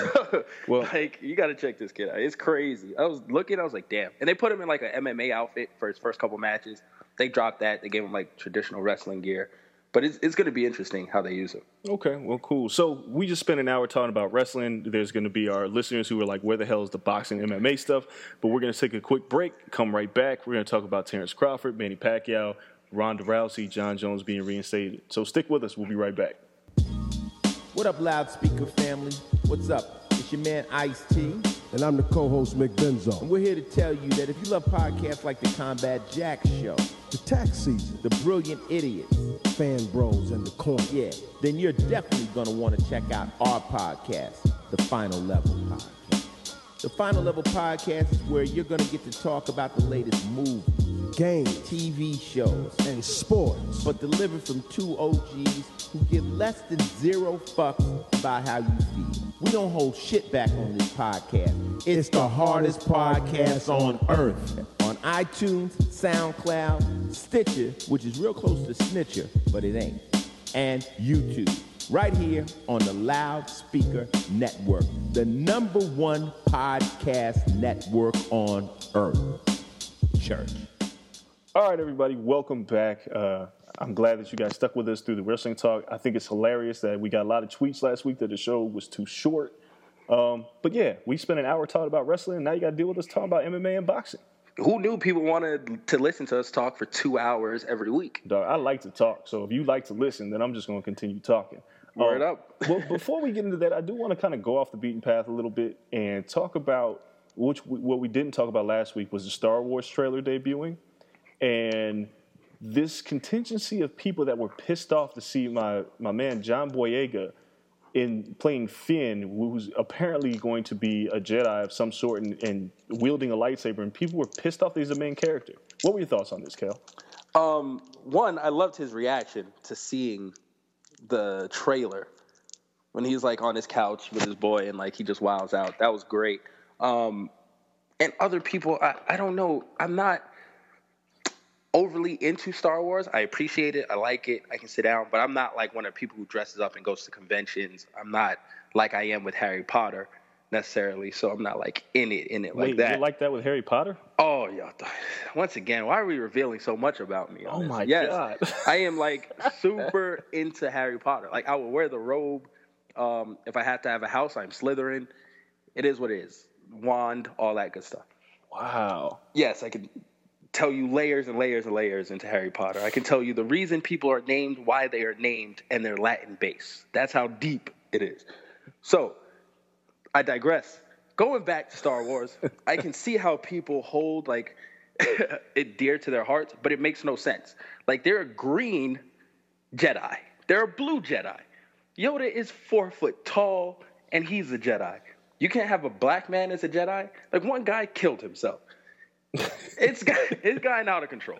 Like, it's okay. He's just a black man. And FYI, Darth Vader's voice was black. For all purposes, Darth Vader was black. Yes, James Earl Jones was black. So here's the thing. All right, first of all, John Boyega is an excellent actor. If you've seen Attack the Block, he was phenomenal in that. There's another movie I saw at Sundance 2 years ago called Imperial Dreams with him and my man Rotimi, who plays Dre on Power, which is probably going to come out in theaters after Star Wars drops so they can piggyback off of Boyega's performance in Star Wars. He is phenomenal in that movie. But he's not even from the States. He's from overseas. He's like the Idris Elba, heavy British accent. He's not your typical African-American dude. But just So you're saying he's going to be the next James Bond, and people are really going to lose their shit. And that's in like what 15 years. It's John Boyega is going to be that next guy, because when you see his performance, if you go back and watch Attack the Block, I don't think it's on Netflix, but you have to find it somewhere. And then you see Star Wars, which I figure he's going to be phenomenal in, and then Imperial Dreams, which he is incredibly good in.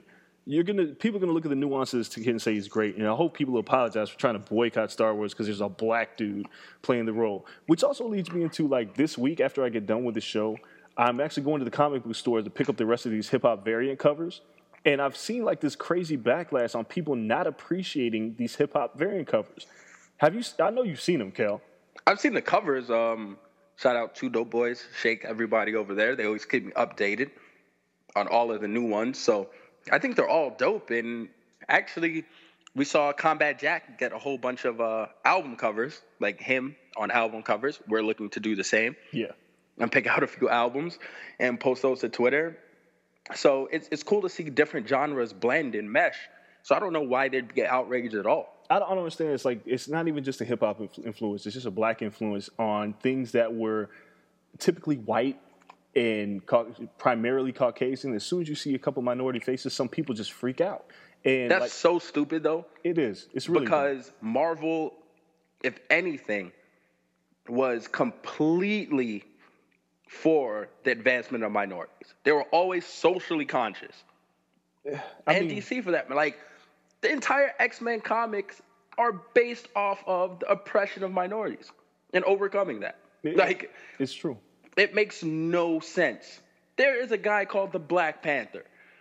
Right. There's tons of stuff. They have never been, I guess, shy about touching the race card or any type of card, religious card, anything.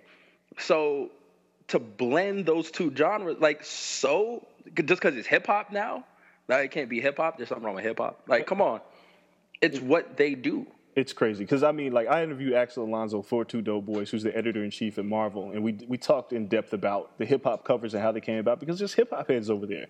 And we talked about, this prevailing thought that minorities aren't actually working behind the scenes and that, they're trying to look to get more black illustrators. Now, if you talk to black people, this is a whole completely different tangent because I'm a nerd like this, but if you talk about African Americans in terms of creating comic books, it is an uphill battle that we continue to climb. But we're permeating into the industry more and more. But there can't be any progression if you're going to have pushback on shit like Star Wars and to see the Spider-Man cover remade like Nas's Illmatic. Like, you can't have pushback on that. Grow up, get over it. Your comics aren't necessarily changing. I mean, you have a woman in Thor, there's a woman Wolverine, Miles is Spider-Man. Deal with it. Shut the fuck up and move on. There's enough people that are still going to buy it. There's enough people that are still going to watch Star Wars that those stupid people in the minority that are complaining are mute anyway. Because they're not going to hurt the sales in the long run. Dude, ain't nobody really boycotting Star Wars. When that shit hits theaters, their tickets are already sold out. They started selling last week. Yeah, I'm going to see it. You can't watch it until 4 days after it comes out. No, I'm going to see it. Like, when The Phantom Menace came out, my pops woke me up at 3 a.m. for a screening. On a school night. I was like, I think my pops took me to see that too. It was downtown. It was like Magic Johnson Theater in Harlem. We went to it. No lie. And it might have been at 9 a.m. Dude, I saw it. It was me, my pops, and my boy Ray, who has been on the podcast, Ray P. And we had to be 10. And it was 12 or something. It's just yo, come on, we're going to go watch that movie. Yeah, my pops totally disrespected me. He was like, come on, son. I was like, it's 3 a.m. I got to go to school tomorrow. And he was like, nope. And we watched Phantom Menace. So nobody's going to really boycott it. Be pissed if you want to, but this is the way it goes. All right. That's enough. That's my little nerd rant of the day. One of the many on today's show. Yeah. People are getting real insight into our character. Yeah, Kel, you're really showing your true colors. You love Friends and you love Harry Potter. That is true. That is amazing. I will not shy away from either of those. All right, so let's talk boxing. This week, Terrence Crawford, who's on a lot of people's pound-for-pound list in the lower half, completely destroyed Derry Jean and put himself in position to possibly land the Manny Pacquiao fight. Did you watch the Terrence Crawford fight? I watched the Crawford fight. Thoughts? One, I expected that. Mm-hmm. So I don't know why people are up in arms. I think Crawford's a magnificent fighter. I think he's stuck on the wrong side of things. And the best people, obviously, in his weight class are on the Heyman side of things. So putting him on any pound-for-pound list or anything like that, I have reservations about.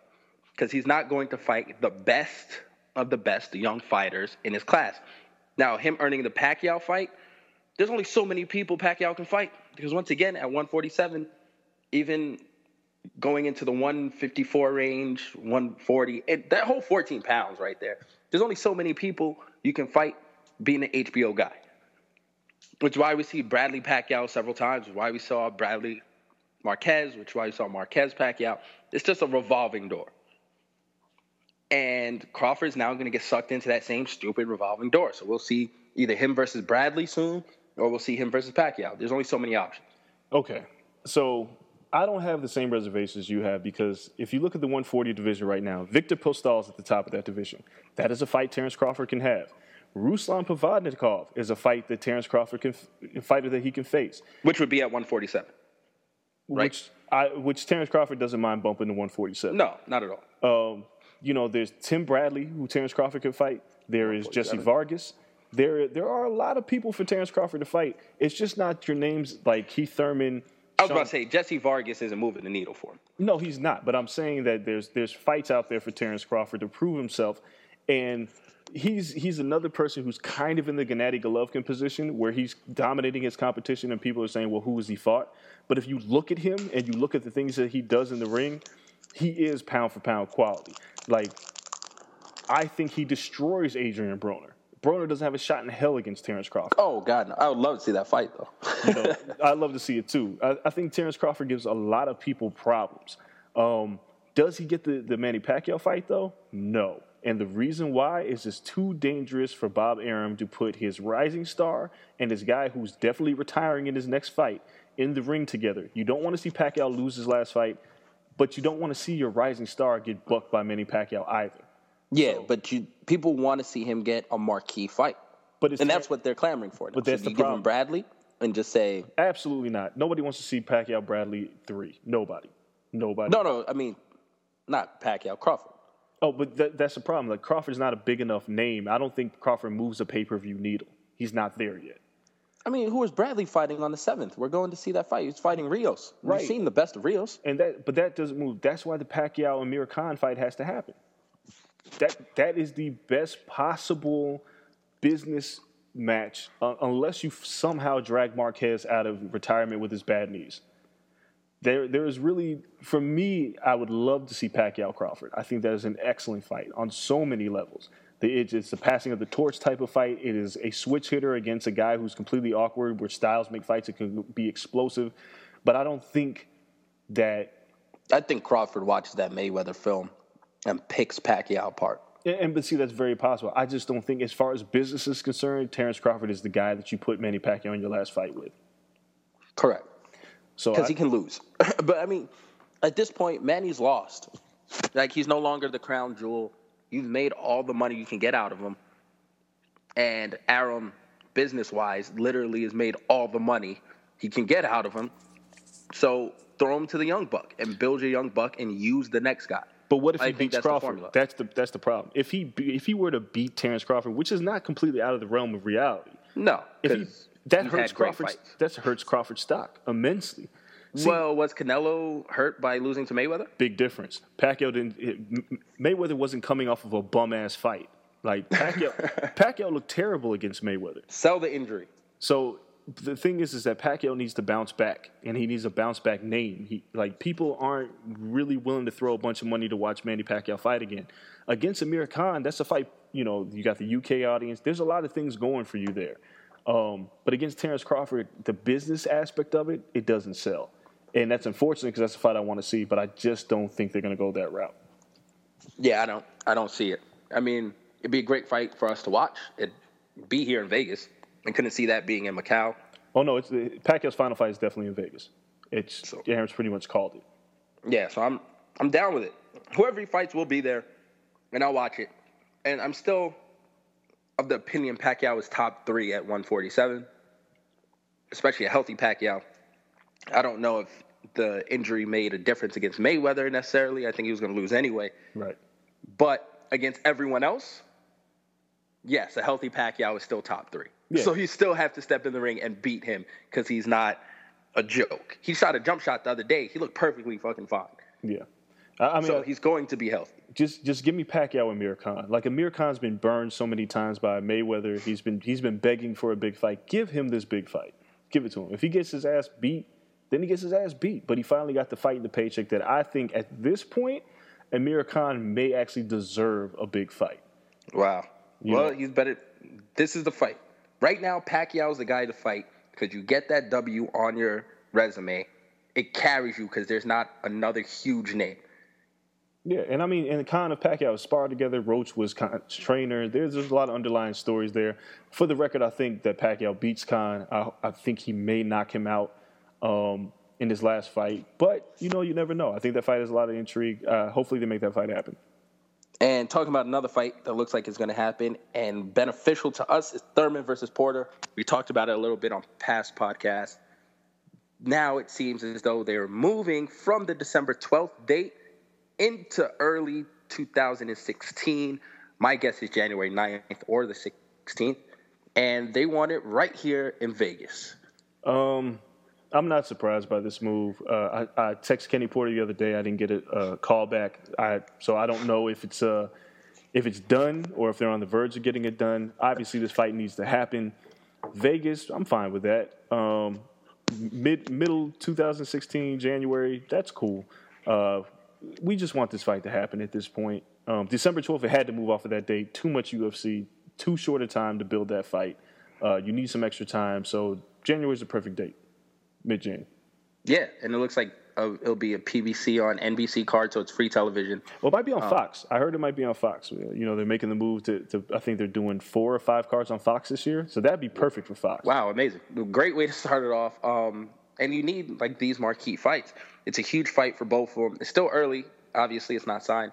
But who would be your early favorite in that fight? Like, right now, our opinions can change. Obviously, we're going to see them spar. We're going to interview them probably 3 or 4 times each before the fight. Right now, who do you think wins that? Right now, I'm leaning towards Sean Porter because I haven't been in. I love Keith Thurman, but his last couple fights, he's been hit far too much. Collazo hurting him with a body shot was one thing, which I told everybody from the beginning that Collazo was going to give Keith Thurman problems. And Guerrero, he got hit way too much. Sean Porter's looked very impressive in his last few fights. His style is something that I don't know if Keith can get used to. Thurman's constant pressure? Yeah, and Porter's like a line. He's like a fullback as a boxer. He's going to keep coming at you. So right now, I think Porter can beat Keith Thurman on points because I think he's going to land more punches. That may change after I get a good look at Keith and see how everything's turning out. But I'm leaning towards Sean Porter in that fight. See, to me, I still take Keith only because I think he still has that knockout power. I mean, when you retreat against Sean Porter, he is going to beat you because he has no off switch, which makes him great at what he does. But we saw a fighter like Kell Brook who says, I have offense too. My offense is different, but I have offense too. And then we saw it with Broner, who finally showed that he could let his hands go in the 12th and woke up and noticed that he was losing a fight and said, I have offense too, and you can stop Sean in his tracks. Broner put Sean down because Sean is so aggressive that he will leave himself open. So I think if Keith turns it on and says, I am one time, I have offense, I am not Floyd Mayweather, I do not need to be the upper echelon of technical fighters, let me go in here and show him my offense versus his offense, I think he wins the fight. That's all reasonable. I mean, I don't see anything wrong with what you just said. The Kell Brook fight was interesting, though, because if you go back and watch it, Kell Brook held a lot against Sean Porter. He kind of neutralized him with holding and clinching. Keith doesn't strike me as the guy who's going to do a lot of clinching, and that could be problematic. Adrian Broner caught Sean Porter with a punch, but Adrian Broner never really let his hands go. Oh, that 12th, he finally came out and opened up a bit. Well, he landed a couple punches. Like I say this a billion times, I'm just like Broner's never showing any really true advancement for me. He fights in modes, but he caught Sean. Good for him. Thurman presents a different type of challenge. Can his power keep Porter off of him? Can he catch Porter with a good one and make him respect him? Because Porter didn't respect Broner for 11 and a half rounds. At all. He was walking through everything. Yeah, so it's an intriguing fight. I can't wait to see. I'm sure we'll have Sean on the podcast again. Sean being, so decorated as an amateur, it's crazy to hear him and his dad, Kenny, in that matter, talk about the amateur career and him facing a lot of these guys. Well, yeah, but he was a big amateur. He was fighting he was fighting at middleweight. Yeah, so but just talks of like, oh, we saw Adrian in the gym when we were all both amateurs. Yeah. And Sean was just putting it on him. And then, I'm sure they ran into Keith at a certain time. They did. They didn't fight him. Sean Porter was fighting Demetrius Andrade, who just recently came back. And, Keith was in a lower weight class. So they got a good look at Keith, too. So They So know it's what they're interesting doing. it's interesting to see what their point of view would be on that fight, because they have a wealth of knowledge, and that's one of their biggest assets. They have a wealth of knowledge coming and seeing everyone from the beginning. Yeah. So that's going to be a great fight. That's going to be crazy. But that's pretty much boxing. I mean, we have a couple cards coming up this weekend. Charlo fights, Yeah. which will be good. But outside of that, man, we're all kind of waiting. Bradley's the next big thing. We'll be at the Bradley fight. Yep, Bradley and Rios, and we'll talk more in depth about that next week. But I'm looking forward to that fight. I don't know how well it's going to sell out here in Vegas. I don't think there's like a tremendous buzz about it. Tim's never really put butts in seats, and Bam Rios, even though he's exciting, he hasn't had a really good fight in a while. Hopefully, with the addition of Lomachenko on the card, it turns out to be a decent card. Yeah, I'm expecting a decent card from it, so that should be good. And it's the kickoff to our big winter kind of slate that we'll have coming up as far as covering fights, and which means only good stuff for the podcast and moving stuff in that direction and being out amongst the people again. So if anyone's coming into town for the fights, let us know. It'd be great to bump into you guys. We're always out and about. Oh, yeah, and pretty soon we're going to make a new announcement where the podcast will be recorded at. It's a place that's pretty popular. It'll be somewhere open where people can swing by. So we'll have that announcement coming very soon for you guys. All right, so let's move to MMA. All right, let's talk, which is weird. The biggest story in MMA wasn't about John Jones, but we'll get to that. It was about Ronda Rousey. Covering Ring Magazine, a publication that I work for. Correct. I knew about this for a while. I figured there was going to be some backlash about it. But before I give my 2 cents, Kel, I got to ask you, what are your thoughts on a woman MMA fighter covering the most historical boxing publication of all time? Woman or not, that aside, she's not a boxer. She doesn't compete in a ring. So, not saying that it can't be covered, it can't be a story. She's on the cover. She is not a boxer. I don't understand it. I personally don't. To me, she's having a fight. She sells, and they put her on the cover. You obviously work there. You have better insight than me. Just seeing it from afar, it's just a grab at the Ronda Rousey machine, because she is not a boxer. Female aside, go get the best female boxer if you want to be progressive. Cover her. Cover her opponent, who was the #1 female boxer in the world.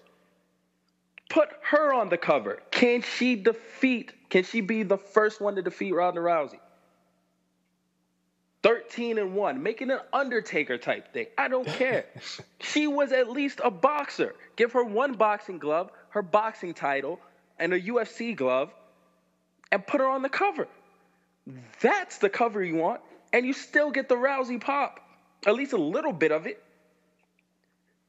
Ronda Rousey on the cover just, to me, doesn't make sense when she's facing a person who is a decorated boxer. All right. That is my stance. So, when I first heard about this, I was kind of curious. From a business standpoint, I understood it 100%. I don't know if this is going to eventually lead, because I'm not that entrenched into Ring's inner workings to figure out where they're going with this. But the model has been archaic for so long, where combat sports need to become combat sports. I don't know if this eventually turns Ring to have some MMA coverage in there, which would be much to the chagrin of a lot of boxing fans who hate MMA. But Ronda on the cover, it was done for business purposes. She moves the needle right now. And she is fighting a boxer. And Holly Holm, as decorated as she was as a women's boxer, putting her on the cover moves nothing. And it moves nothing. It doesn't. It just makes sense. It makes sense from that standpoint of, if you want to be very practical about it. But it's Ring Magazine is a publication who is under new management, which is Golden Boy, when it's not really new. Golden Boy runs the publication, is very transparent about it. But they got to sell magazines, and Ronda Rousey was the route that they wanted to go. I don't know if I agree with it 110%. I don't know if I completely. That decision came from up top, and it was like, we got to sell some magazines. And by putting Ronda on the cover, people are talking about Ring Magazine more than they ever have been. The long-term effects of this is what I'm concerned about. Is it gonna skew people who subscribe to the magazine away because they don't feel like the Ring is still going to be covering the same things? Or is it kind of like putting somebody like Mike Tyson on the cover of Fighters Only or UFC magazine? Because Mike Tyson moves the needle, and he's not an MMA fighter, but he loves MMA. Correct. So, I'm 50-50 on this. I get it from a business standpoint. From a purist standpoint, I didn't like it. But I understood what they were doing here, and the object of the game is to sell magazines. And they definitely did that. It puts it in a weird space. Now it is what is next to sell magazines. Because you can find a lot. Yeah. You can find a ton that are just boxing related. We obviously opened up the show talking about a boxer no one cares about doing gay porn. A lot of stuff moves the needle. Yeah. And it's loosely related. But we aren't the oldest and not the oldest, but one of the most respected boxing publications in the world. So we can open our show with whatever we want. If they put a gay boxer on the cover of their magazines, it probably also moves the needle. It's just a whole different thing. So it's just interesting to see where they're going. And really, it's interesting to see how new media is affecting old media. That always is the first thing that grabs my attention. Yeah. Because it's like a Twitter hashtag. They played the Twitter lane. What is hot? What's going to get a pop? And old media is now trying to catch up to new media. So it's just interesting to see. Yeah, I mean, it's the way it goes. You have old publications like Ring Magazine. You look at the Jet magazines and Ebony, and you see that the people that work there aren't the typical, they're not of the new age. They're not of the Twitter era and the Facebook era. They come from an older era of journalism. So, you got to do different things to try to make things work. Even the people that I work with at Ring, for the most part, I think that I'm one of the youngest people there.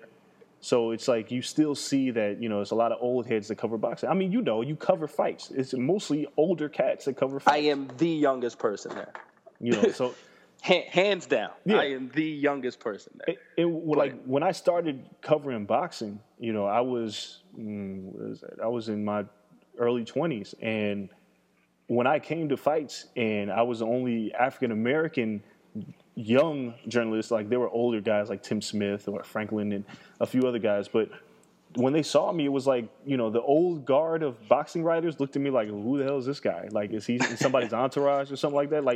But I was a boxing journalist. I respected the sport and I knew what I was doing. So it's like when you have the young generation come in and have influence, and hopefully it doesn't, the hashtag era has its own pitfalls. It's very trendy. It's not very, it lacks a lot of journalistic integrity. It's going for what's hot. But you got to kind of mix the old with the new to make things work. And Ronda Rousey is the perfect byproduct of that. She is hot. She is fighting a boxer in her next fight. She is the biggest thing going in all of combat sports right now. Correct. So, I would have just told them, showcase the boxer. Yeah. Like, if you're going to put Ronda there, can you see if you can have Ronda holding the UFC title and Holly holding her boxing championship? See, I wouldn't be opposed to that. And put them both on the cover? Like, let's mix it. Let's make it make sense. Yeah. That's the only thing I would say. Let's make it make sense, because now she is fighting a boxer. We have a reason to sell these magazines.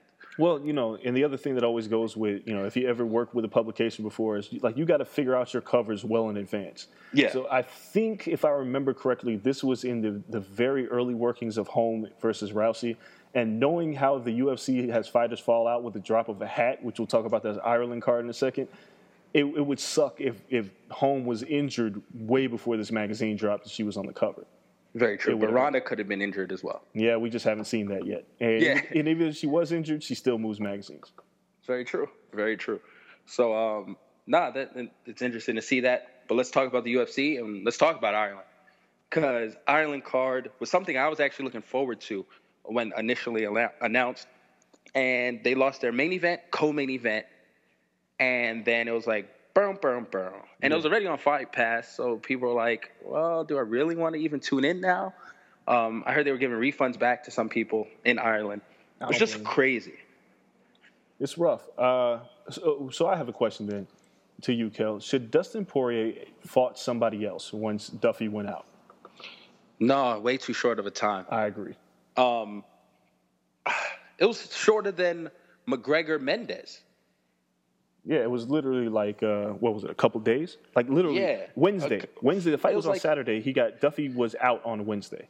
Yeah, he got a concussion. Like I think they announced it was his last real sparring session, Yep. and it was light sparring, and still got a concussion. So it's crazy. Once again, it's a freak accident, but it seems like it's a sport now filled with freak accidents. But bigger, faster, stronger. It happened in the NFL. It's happening everywhere. Man, These guys are bigger, faster, stronger. The guys you train with every day are no longer tuna cans. The best in the gym is not a huge separation from the worst in the gym. So you're fighting guys every day that can hurt you. But you know what, though? This doesn't happen in boxing. This is not something that happens in boxing. Boxing, you don't hear about fighters falling out 3 days before the fight.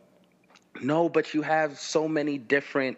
I think we talked about this. We have so many different disciplines. No, it's true. You're right. That one guy, if you're a striker and you're trying to chain wrestling or jiu-jitsu against a guy who was a national champion or an Olympian, you can get something tweaked or turned or a ligament pulled because you're just not as good as him in that. And then as a striker's concerned, if you're a wrestler, you're going against the best strikers in the world sometimes at your gym. And you are an above-average striker, but this guy is world-class.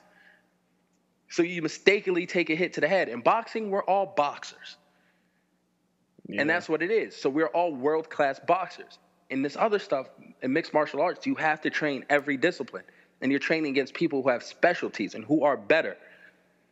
So I don't know if I should really take the time out and write the piece and do the research. I don't know if the research is out there, and maybe I'll just Google the piece first to see if it exists, of the statistics of these major gyms versus people who train on their own and injuries. Yeah. Because I want to see, like, America's top team. I want to see, Black Zillions. I want to see all of these huge gyms. And I want to see when the elite get around the elite, are injuries as prevalent as when people train in their hometown gyms or the same people they've been training with all their life, and see, is that a detriment to training now? Do you have to move to these big-time gyms because it helps? Or do the big-time gyms hurt more? And going against world-class people every day gets you hurt. I just need to see that. But looking at Jose Aldo, he's training with the same people he's always trained with. And this guy's hurt once a year. Yeah. It's just kind of a byproduct of the sport. It's unfortunate. But going back to the essence of the question, Kelly, I think you should do a piece on that. I think that would be a good piece. But I don't think we should ever blame Dustin Poirier for taking a fight on that shorter notice. That's just not fair to him. Even though he was preparing for Duffy, even though he probably would have fought a fighter who was lower on the ladder than Duffy, you prepared for Duffy. Like, that was your job. And now that everything changes, it's not your responsibility to fight and risk your career, because we know what a loss can do for you. To face just anybody who can. Which is still why I give Conor McGregor the utmost props, because he went for training for Aldo for so long to fighting the best wrestler in his weight class. Yeah. So to each his own. I'm not mad. It was a card that I didn't care about. I watched some highlights and I was good. I wanted to see that main event. I did too. And the co-main originally was Ben Rothwell and Stipe Miocic. And Stipe, would have been an amazing fight. Yeah. But this marks, I think they said, 34 main events or co-mains that have been scrapped this year. It's crazy. It's crazy how many fights we've lost due to injury. And this isn't even like the worst UFC injury year. It's been a couple of years, like when we lost the John Jones-Dan Henderson fight, we had to scrap the entire card. Oh, yeah. Last year with Mighty Mouse, I believe. No, there was a L.A. card. That was the Hennon Brown, T.J. Dillashaw. Well, that fight went on because T.J. Dillashaw ended up fighting Joe Soto. Well, no. It got postponed, and then Dillashaw still ended up fighting Joe Soto because Burrell got hurt again. Yeah. So the entire LA card was scrapped that 1 year. It's crazy. So it's injuries suck, and it's going to happen. As long as the UFC is giving refunds, they're putting on enough cards to the point where if there's an injury, it's like, oh well, get over it. You'll watch another good card next week. Yeah, it only sucks for the people going. Yeah, if you bought your tickets, and if you flew out there to cover the fight, that sucks. Well, if you flew out there to cover the fight, you're getting paid. So I'll watch anyone fight to get paid. That's true. I'm all right with that. Trip to Ireland, I'd be okay. So our last topic this week is a reinstatement of John Jones in the UFC. Correct. Yay for him. Oh man, it's so weird because I was predicting a year-long suspension. I thought he'd get cleared in April, come back in time to fight at UFC 200. It ended up being a 6-month suspension for a hit and run where he hit a pregnant woman, for having drug paraphernalia in a car, and along with condoms and Cheetos. Yes, I don't think condoms and Cheetos aren't a crime. I mean, yeah, he's married, but fuck it. So all of that stuff equals 6 months. 6 months. I don't get it. And we're battling Nick Diaz with Nick Diaz to suspend him for 5 years. Yeah. Over smoking weed. And this guy just almost killed someone. And he gets 6 months. I don't understand. I can't wrap my head around how 6 months is enough. And you say he's doing stuff to change and all this stuff. How about he proves it? What's another 6 months then? I've said it from the beginning. I got a lot of backlash from it. Like, when I said that John Jones shouldn't be fighting for a world title immediately, this was my fear, is that he's jumping back in the title picture. Hopefully, Daniel Cormier is smart enough to say, no, he's got to wait till I'm ready. I'm the champ now. But what does John Jones learn? Like I said it before, what does John Jones learn from this? 6 months is about the time most people take between fights. Like, it's not the suspension isn't really real. It's not anything that I really think he's going to go, oh, I got to change my life because I've been without my title for 6 months and I'm just going to go get it back again in my first fight back. Yep. I don't think it changes the man. I don't think it changes his personality. John Jones will continue to be the same douchebag that he was if you don't really force him to do something different. And you're not doing so by saying, all right, you're back. And if you throw him in that title fight, all you're doing is saying everything you did was okay. We had to do something for the public, and we're going to give you your title back. I saw that DC said he's not going to fight him in New York. That was the intentions. DC's like, I'm the champion. I'm not fighting in his backyard. Dog, he is the champion. And people continuously say that, well, John Jones the real champ. He's the number one pound-for-pound fighter. While that is all true, he's not the real champion. He's number one pound-for-pound fighter. He's not a champion. Right. He lost his championship due to what he did outside the cage. He should be penalized for that. People keep saying, like, what you do outside the cage shouldn't affect what happens inside of it. That's not true. These guys are ambassadors for the sport. And when you have somebody like John Jones who can do this, he can run over another drunk woman tomorrow. He can run over another pregnant woman tomorrow.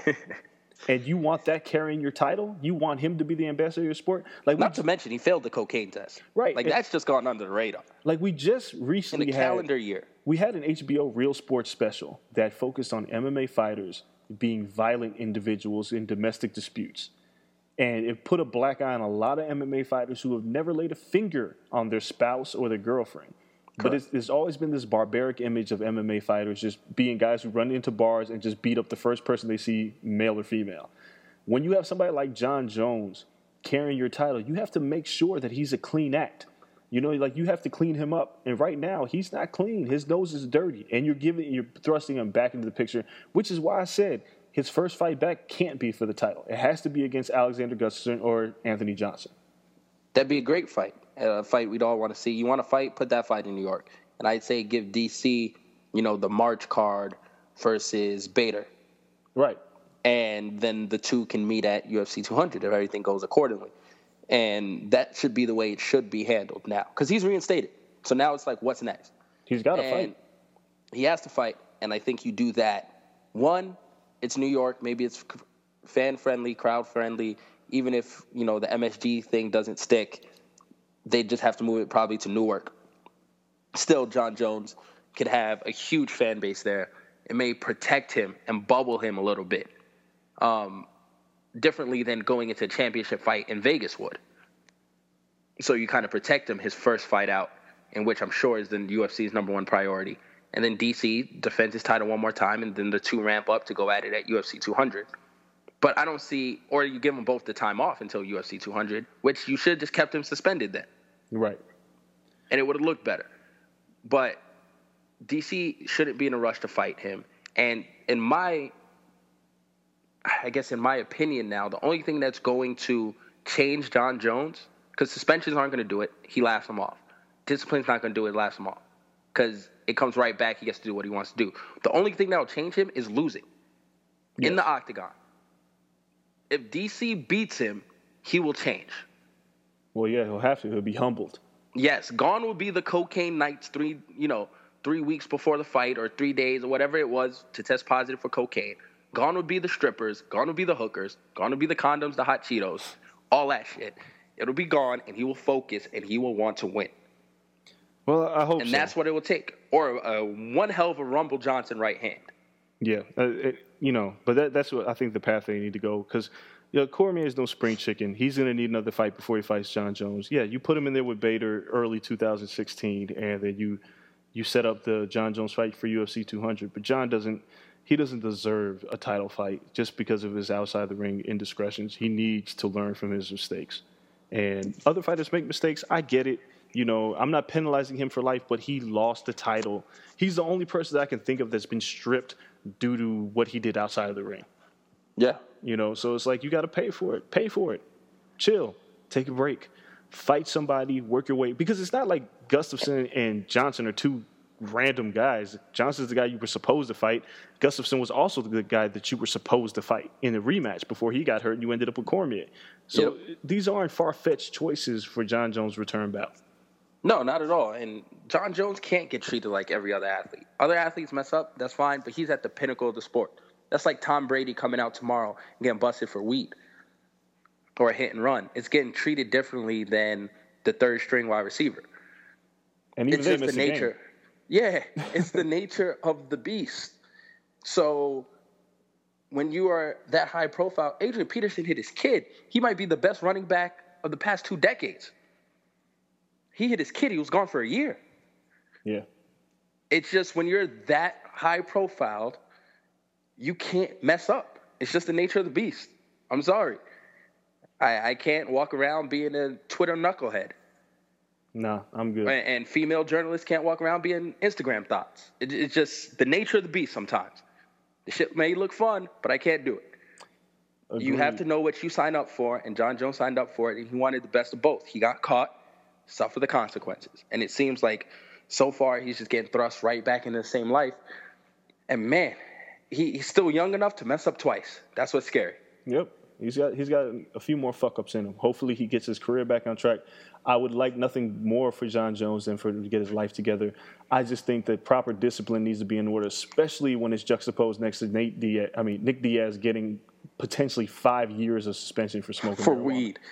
John Jones hit somebody and ran away. Like, it's so stupid. Yeah, it's completely ridiculous. All right, so look, man, I hope all you listeners out there are happy. This episode is closing in on almost 2 hours, and I'm done talking. And we've covered a multitude of topics, and everything's back to normal.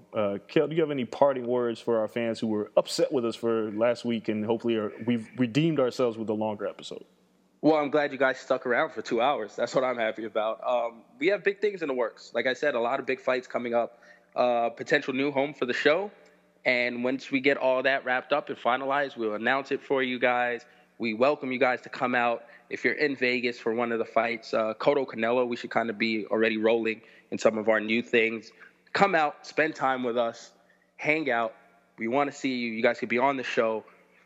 Man, big guest coming up in the future. We have a couple big fights. We'll be on location like we usually do. We'll have a couple special episodes. I'm sure for Canelo and Cotto, we'll have like another 3-episode week. The same for UFC 194 with Conor McGregor. And it's only getting better. So thank you guys for sticking around. I know it's kind of hectic and stuff, but man, we really do this. We're planning this around our real careers. And not too many people go to these fights or do the things they actually talk about. True. You know, a lot of these podcasts are based off of Twitter, are based off of things that you see from afar and stuff that you just watch on TV. We are actually there providing different insights. So it does get a little hectic, but hopefully you guys enjoy what we're bringing you because we have firsthand accounts. So thank you guys for staying with us. Make sure you follow us on Twitter at The Corner LSN. That's it. Instagram, everything's the same. At Kel Dansby for all my stuff. Yep, and at Andreas Hale, we appreciate you guys for sticking with us, and we'll see you next week. We're out. Peace.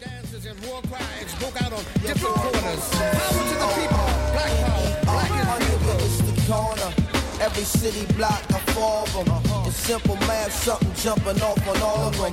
The church, the chicken shack, the liquor store, the dope house, the bell bar, the nail salon, the barbershop, the cold house. They're young and blowing that smoke. Whether you're a world-class athlete or a podcaster like me, we all understand the importance of mental and physical well-being and proper recovery for top-notch performance.